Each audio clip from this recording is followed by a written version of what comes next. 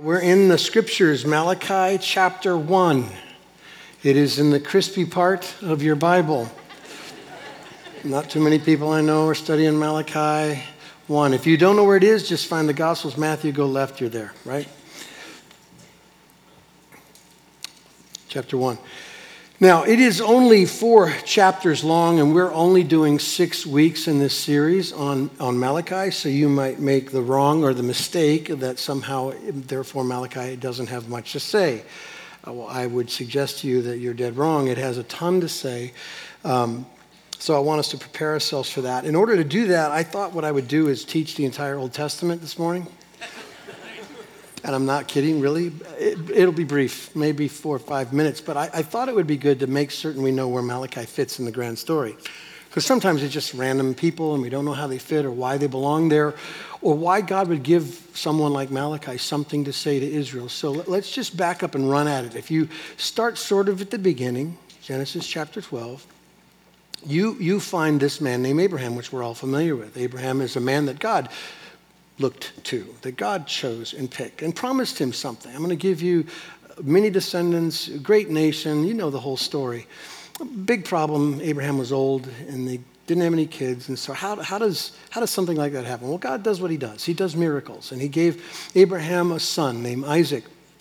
And God begins to do this special work of making his people a special possession of his. And Isaac grows and the promise continues with him. Years later, through many, many circumstances, the people of God find themselves in Egypt, enslaved under Pharaoh. You know this, right? And after 400 years, God sends a spokesperson, a man to kind of lead, to be the representative of the people. His name is Moses. And he tells Pharaoh, let my people go. And you know how this turns out. They're let go. And God ultimately fulfills his promise to give Israel the land as well.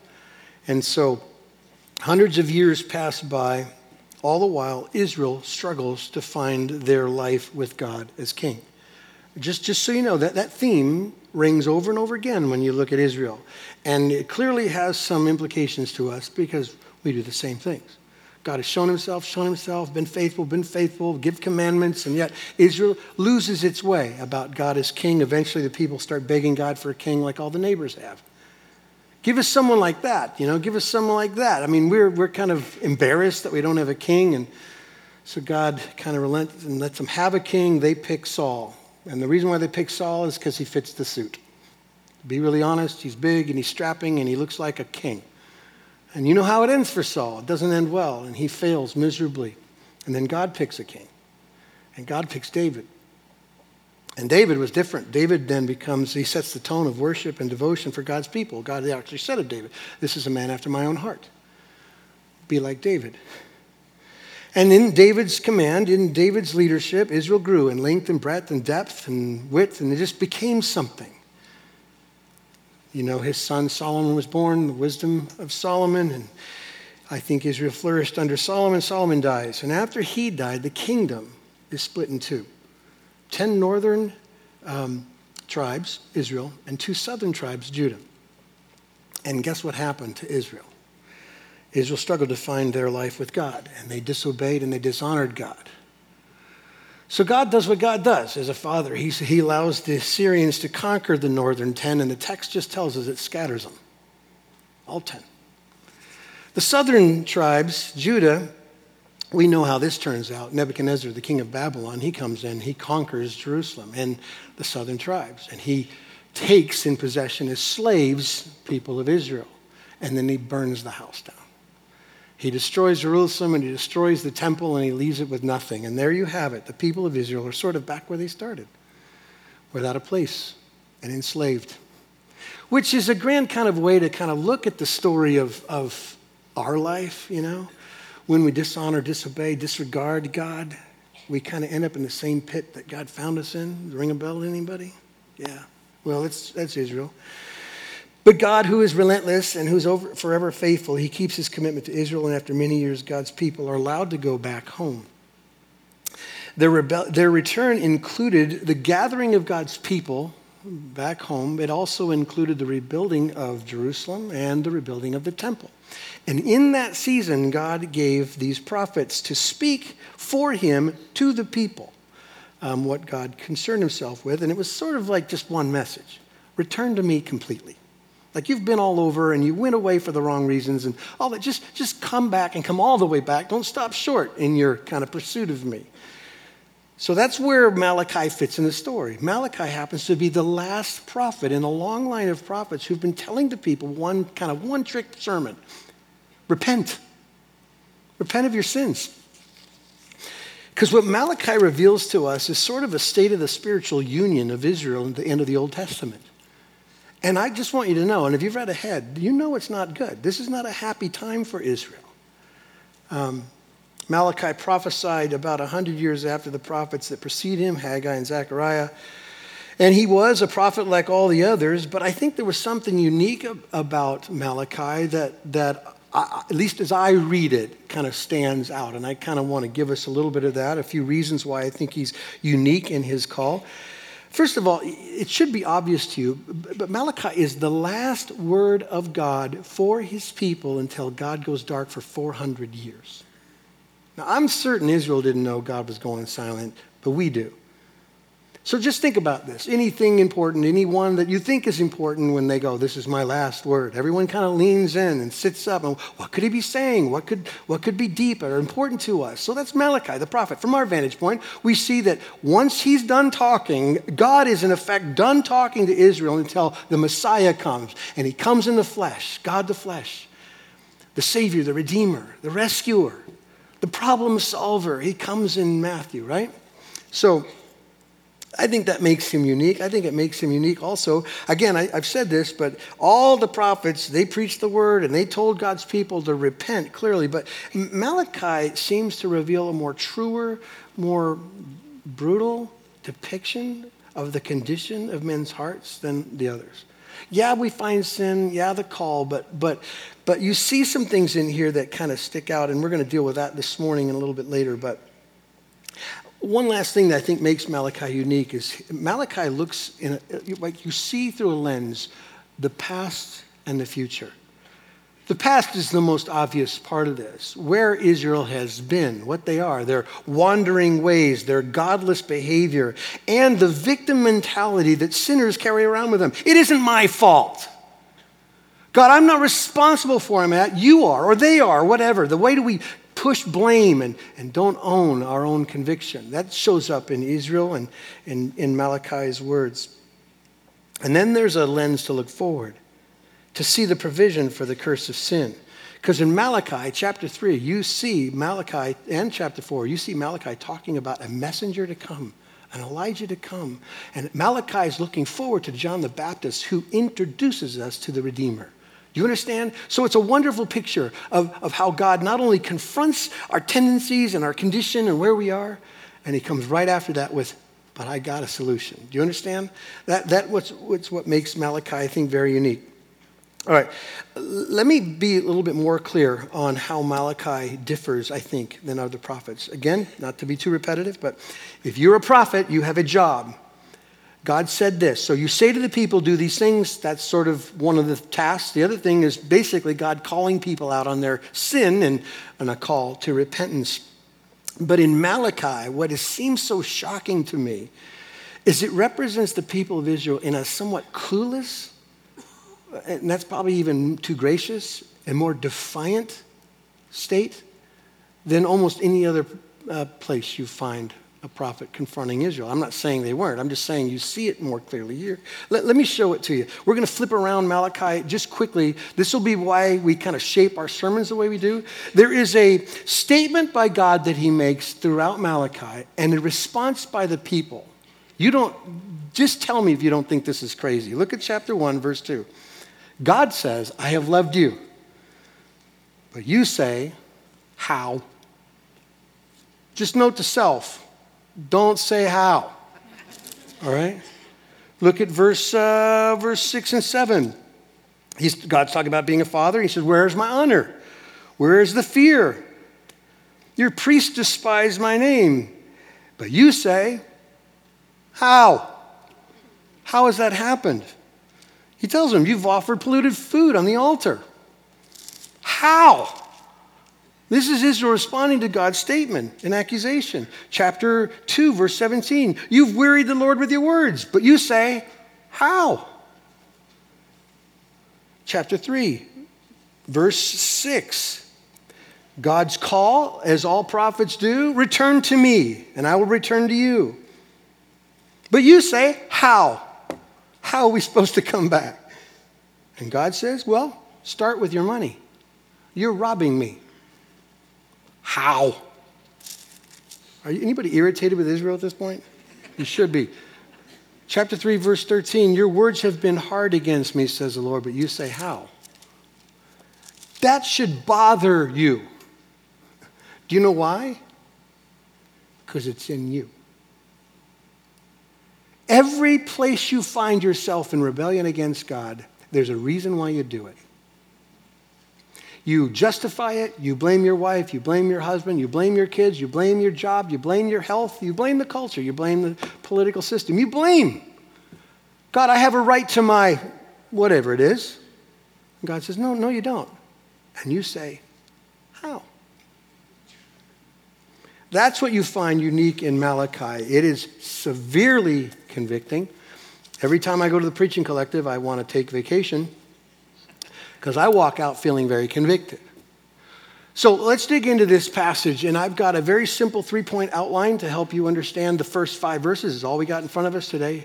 Here's point number 1. Point number 1 is brace yourself. God has something to say to you.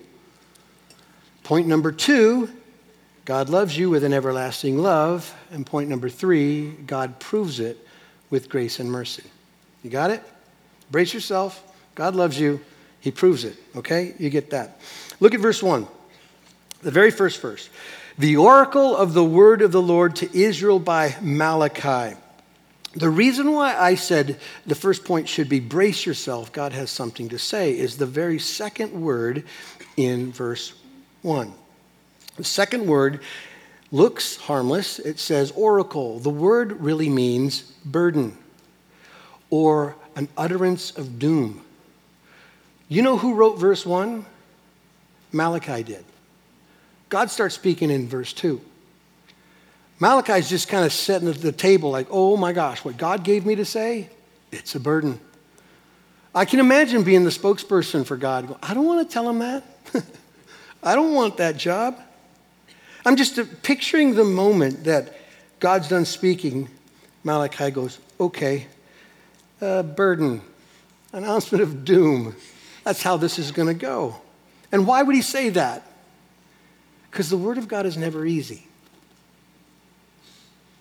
It can't be trifled with. It's heavy stuff. Let me just go through quickly a list of the accusations God brings against his people in 4 simple chapters. Your worship is sick and fake. You're going through the motions. God's priests, God's pastors are fake. They're not godly, and they're discipling the people of God to be ungodly too. Now you know why I want to take a vacation. God's people aren't faithful. They're complacent and they're cold. You have failed in your marriages. How? Husbands are abusing their wives.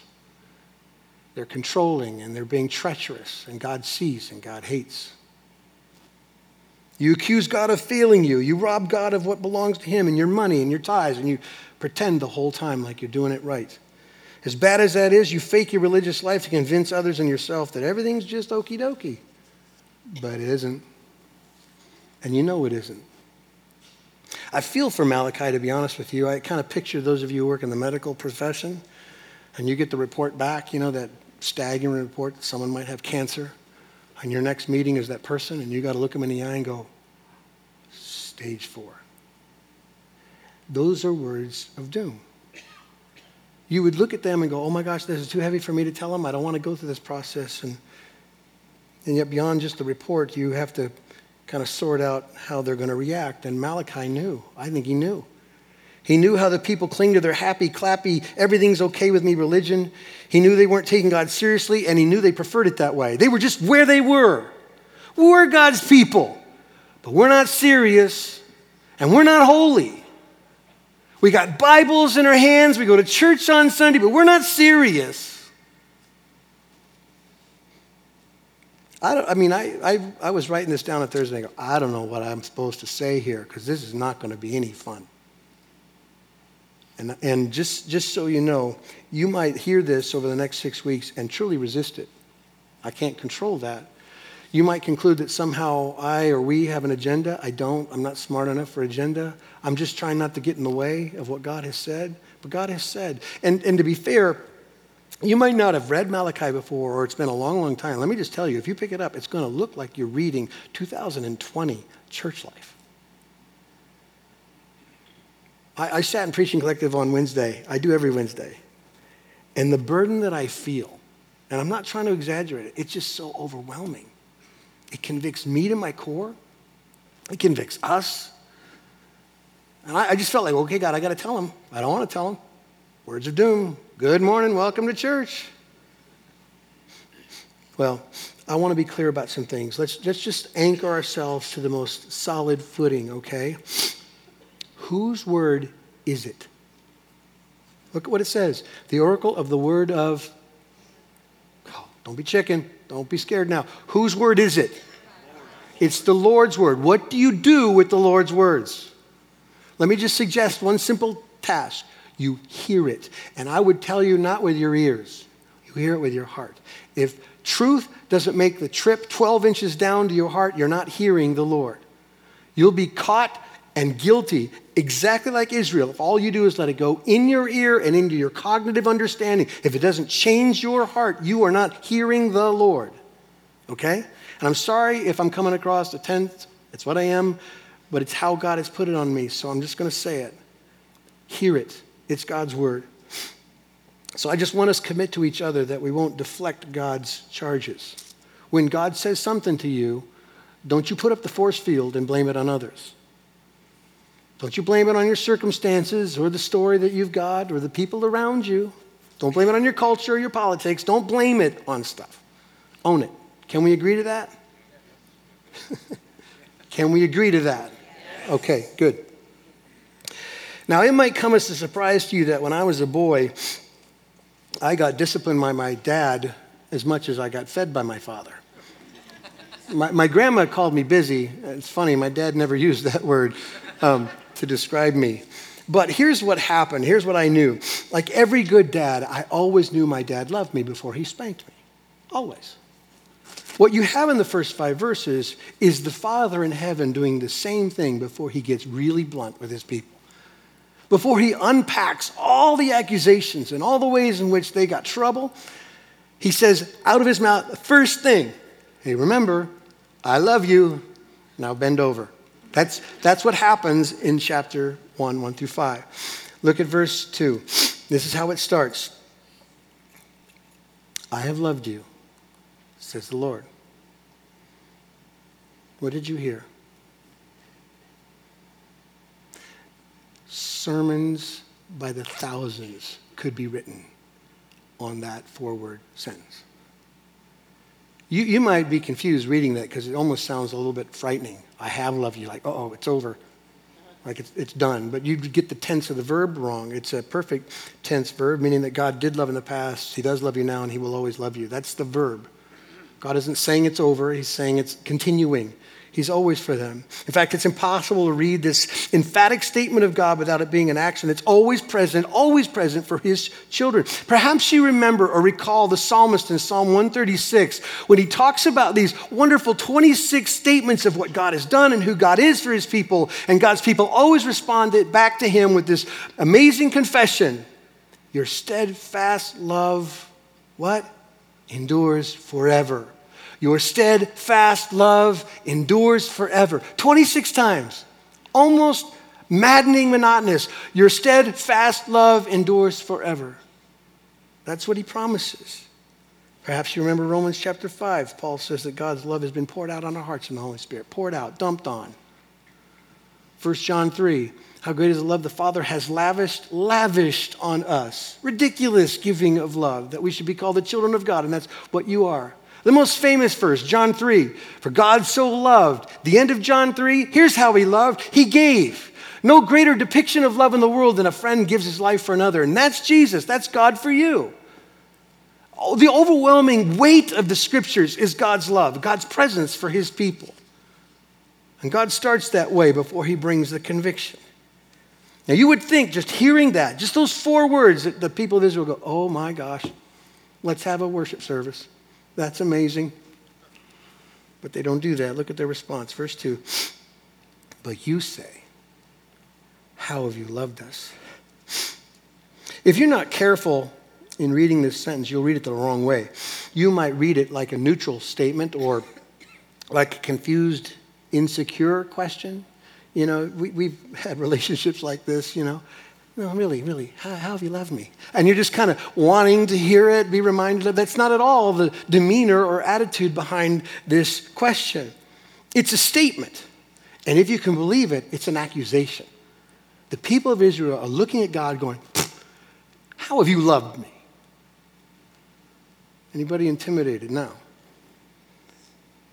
Like a scorned spouse in anger, you have never loved me. That's the demeanor behind this question. Now, let me stop us all before we get too judgmental with Israel and ask a few questions.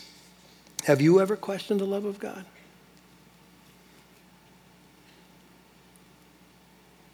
Probably. Have you ever had trouble run so deep in your life that you became angry with God? And so you conclude that maybe you're certain he doesn't love you? You know how it goes.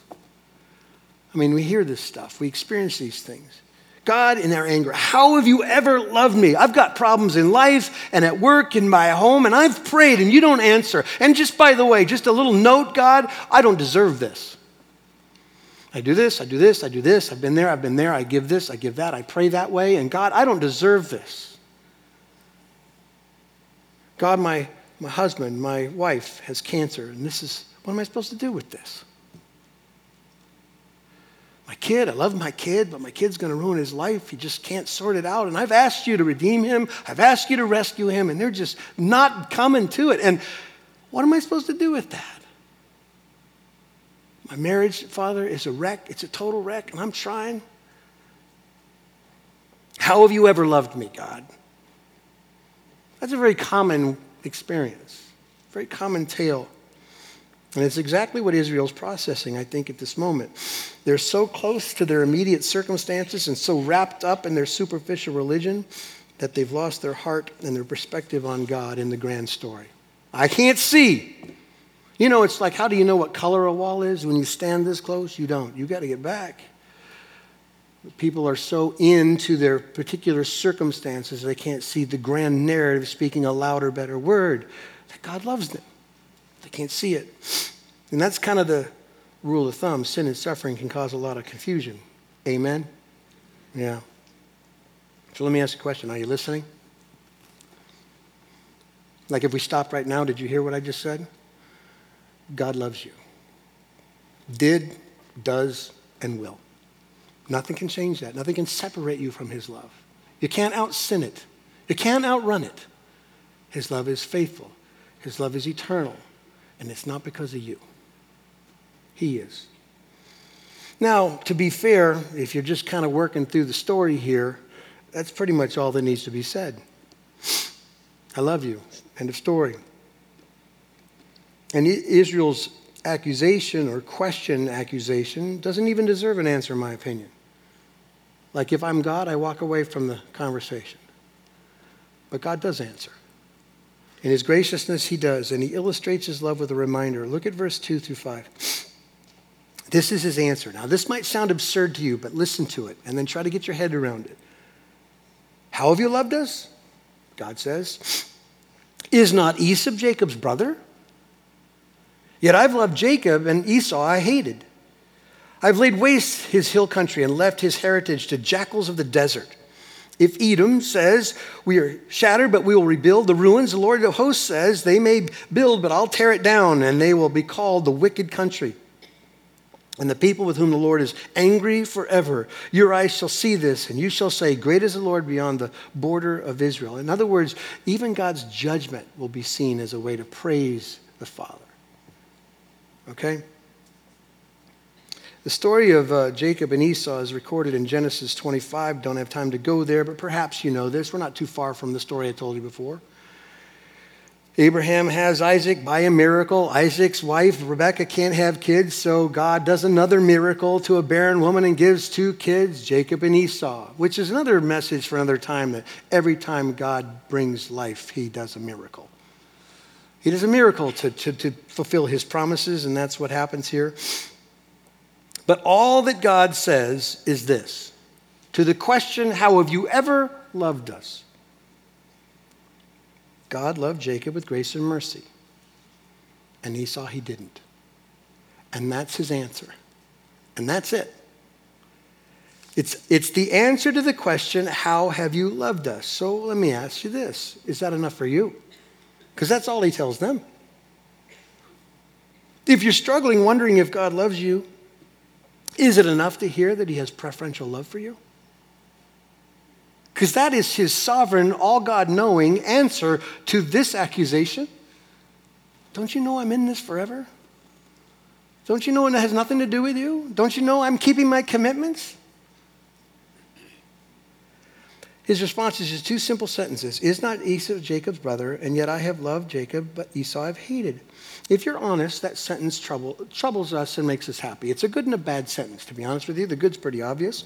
I've loved Jacob. Everyone loves that. Whenever God points his affections on things, yes, God, love. That's what you're supposed to do. Love, love, love, love. And he says he loves Jacob. And here's why that is such good news. Because it's an in spite of love. Because it's not because of love. And everyone in every corner of the world wants that kind of love. And you know it's good news. Let me remind you what the Apostle Paul, talking about this same kind of scenario with Jacob and Esau. This is how he defines this condition of the kids. Yet before the twins were born and had done anything good or bad, in order that God's purpose and election might stand, not by works, but by him who calls, she was told, the older will serve the younger, just as it is written, Jacob I have loved, Esau I've hated. Now, if you're not paying attention, let me just go back and run at those really definite statements and who's the actor in this story. It says, before they were born, before they had actions, in God's sovereign election, not by works. Now, soak in it. What are the conclusions you come to? Here's what you should do quickly if you're honest about your sin and condition. You mean God saves me in spite of my sin and failure? That my sin and failure can't outrun the sovereign saving hand of Christ? You mean that I can't thwart him? That I can't get in the way of him? That when he points his affections on somebody, he gets somebody and it has nothing to do with who they are? Jacob and Esau, twin brothers, same mother, same father. And if you've read the story, Jacob's no shining star either. Nothing about their scenario makes them lovable. God just loves. We love that kind of love. Don't lie. Don't say that you think it's in the way. His grace and mercy are given. They're never earned. Always given. So let me ask you, do you need grace and mercy today? I'll give you the answer. Yes. Everybody here needs grace and mercy. You can have it in Christ. Your confession in Christ gets you grace and mercy. Grace and mercy from Christ by your confession in Jesus. Just think about it. Everyone in our culture is clamoring for love and performance without conditions. Love without performance, without conditions. But that's not how it works, right? Are you pretty enough? Are you fast enough? Are you successful enough? Are you strong enough? Are you brave enough? Do you get enough likes? Right? All the things that are part of the standard of measuring our place in this world. Whatever the markers are, people try to be, quote unquote, and I use this term very loosely, to be loved. And it isn't real love, and you know it. To take the earning love out of love is what makes it love. Do you understand? It's the only way you can have love. Love without conditions. And that's the good news. That's what everyone says, amen, let's sing. I love that. God, that you're not judging me for my failure. You're just loving me. I love that story. But then we trip over this second statement that Esau, as far as we can see it, the bad news, Esau I hated. And here's how we read it. We tend to read it anyway. We read it that as if God is some kind of cosmic bully arbitrarily hating Esau, and Esau is a victim. That's how people read this. And that's just not true. If you've ever read Hebrews chapter 12, you can see how Esau is described as unholy and ungodly. Eli is just like us. Or Esau is just like us. He's a sinner. He wasn't a victim of injustice, and that's the point. Esau was a sinner like you and me. Esau was a sinner like Jacob. The Bible says that all have sinned and all have fallen short of the glory of God. And we're not victims of God's injustice. He is not unjust. Let me just make it really simple. If God says you need to be holy and you're not holy, is it ever unjust for God to judge those who aren't holy? Answer is no. In fact, if he's going to be just, he judges sin. God is right in his judgments. And what you can't do here in this passage, God doesn't exercise his sovereignty to damn anyone. Everyone damns himself by our rebellion against God. Let me just ask you, I don't even know if you're a believer, but if you don't trust in Christ, do you not think you're accountable for your rejection of Christ? If God has made a way for grace and mercy, and his name is Jesus, and you just keep running the other way or arguing against it or calling it foolish, do you not have to stand? Of course you do. And it's on you, regardless of all the behavior. When we hear the word hate, the other problem with it is we interpret it through our lens. I know how I hate. This is not anything I'm boasting about, but I'm a good hater. I've got a gift for hatred. Anybody share that with me? It doesn't happen all the time, but if people cross something, that arbitrary man-made line I got in my head, man, I can get just up against them. And so we put that on God. Well, he must hate like I do. Cause and effect. That's how it works. You just go too far with him and then he doesn't. Listen, most theologians that I trust would describe this sentence a different way. They would describe it as loving less. And hopefully I can explain that to you so you know what's happening here. In other words, Jacob I loved, Esau I hated is seen in its comparison. So let's take the mountain of grace and mercy and blessing. It's just undescribable. In fact, all the scriptures, it leaks over. And you've heard the old hymn say, if the sea was a place of ink and you tried to write forever, you could never fill up all the tablets that describe the greatness of God. Just overwhelming amounts of greatness. To compare those who experience the greatness of God to those who get nothing, the comparison is so stark that one is seen as love and one is seen as hatred. It's a loving less. Let me use some biblical examples. We mentioned already Jacob, but Jacob has a story about his women, his wives, way back in Genesis 29, and specifically Jacob had this thing for Rachel. She was beautiful and wanted to marry Rachel. Rachel's dad pulled a fast one, and he ended up marrying Leah. And even in the text, it tells you that Jacob hated Leah. Not true hatred. He wasn't up against Leah. His love for Rachel was so massive, and his love was not there for Leah, and it was described as hatred. When Jesus was teaching about what it meant to take God seriously and to love him with your heart, soul, mind, and strength, to be all in, Jesus says, if anyone comes to him and does not hate his father and mother, or his wife and children, his brothers and sisters, even his own life, he cannot be my disciple. Now, Jesus isn't saying hate your brothers and your sisters, your mother, your wife, or husband. He's not suggesting against them. He's saying when you love him with everything you got, the comparison between that love and everything else will be described as hatred. Do you understand? Maybe not. All right. So just get your head around this. God's favor, God's love, God's blessing, his election of Jacob was so great that the rejection or the lack of giving that to Esau was described in the text as hatred. Let me try to use another more modern vernacular illustration. So every man in here who's married, somewhere you met her and you decided she's the one and you gave her a ring and you walked an aisle and you made some commitments. And here's what you say, but you don't say. You say to that woman, I'm going to love you, which means without sentence, I'm going to love nobody else. Right? You don't go to the aisle and go, I'm going to love you and love her, and really love her. I'm going to love her and her and her. No, that's absurd. You say, by saying, I'm all in with you, honey, everyone else is out, right? I do not love anyone else. Does that sound harsh to you? It sounds right to you, doesn't it? That's the Father's love for his children. I'm all in. I'm all in with you. That means everyone's all out, but you. If you want to have a sermon from the Father to a questioning people who are struggling with sin, he simply says to them, you got to remember, man, I'm all in with you. I've committed to you. I have an eternal commitment of faithfulness to you. I love you. You can't shake me. God doesn't come to him and say, I love you too. I love lots of people. That's how you get your security. He says, I'm devoted. The whole point of God reminding his people of his sovereign choice to love them was to wake them up. They weren't neglected. They thought they were. They weren't abandoned. They thought they were. They were loved and pursued. And if they would stop long enough to think about it, they would recall. One writer talked about kind of the massive ways in which God demonstrates his eternal affection for his people, kind of described this. He says, when they were ignorant, he blessed them with a true knowledge of himself. When they were weak and defenseless, he empowered them and shielded them from their enemies. When they strayed, he disciplined them. When they persisted in wickedness, he eventually sent the Babylonian captivity as the prophets had warned he would do over the many generations. Then he brought them back to Judah, established them within the walls of the refortified Jerusalem, and had them rebuild the temple.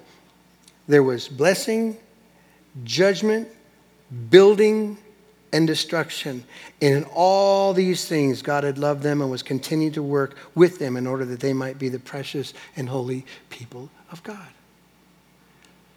Look at your life. The things you like and the things you hate. The places you are, the conditions you're struggling with, the things you go, God, just take it away, take it away, take it away. And then you start to question whether God's really for you. You're not getting the big picture. You're standing this close to your suffering and you're confused about his eternal love. He is wasting nothing. Not one thing, not one bit of suffering, not one bit of sickness, not one bit of heartbreak, nothing. He's using all of it to shape his people into a holy people who will have joy in him. All of it. And in the whole story of Israel, and we can see it because we're reading it kind of outside the story. You go, oh my gosh, they should be totally overwhelmed with God's affections. But they can't see it. They can't see God working. They can't see God loving, but he does. Okay, let's wrap it up. I'm 2 minutes over. What we're going to talk about for the next 5 weeks is going to feel a little heavy. And I promise you, I don't want it to be. I don't want you to be afraid. I'm not exaggerating. He's going to confront our money. He's going to confront our marriages. He's going to confront our false religions and the fakey ways we go about it. If we do it right, if we say it like he says it, it's going to feel heavy. I don't want you to be afraid of that. But I think one way we could finish today would be appropriate as we start. God says, I love you before he spanks us. So I just wanted to say it this way. Why don't we do 2 confessions today as we leave? One, let's confess what he said. He loves us with an eternal love. Let's confess his great love. And let's confess the second thing. Our love is very, very weak. Our love is not up to that standard. We want to, but we don't quite get there. Let's confess those 2 things and be honest before our Father. Can we do that together? Yes. Yeah? Let's pray. Lord God, we do ask that you hear our cry today. Here's our confession. We confess your great love for us. You have loved us in spite of us. You have loved us without performance to please you. You have given us a Savior who's made us new. God, you've loved us with an everlasting love. It's hard to even describe. It's so magnificent, so wonderful, so permanent. But we also confess, God, that we don't love you very well. We like to pretend that somehow the circumstances we're in are not fair and they're against us, and we blame you. We blame others. Our behavior isn't our fault. It isn't our responsibilities. And the standard with which you call us to isn't reasonable. So God, I pray today that we would just confess both how magnificent you care for us, and as much as it's hard to say, Lord, we confess that ours is shallow, but we want more. We're grateful even if this text finds us wanting. Your grace superabounds for us. God, help us endure this next couple of weeks. Help us to love how you bring truth to us, that we might become the holy people of God, we pray in Christ's name. Amen.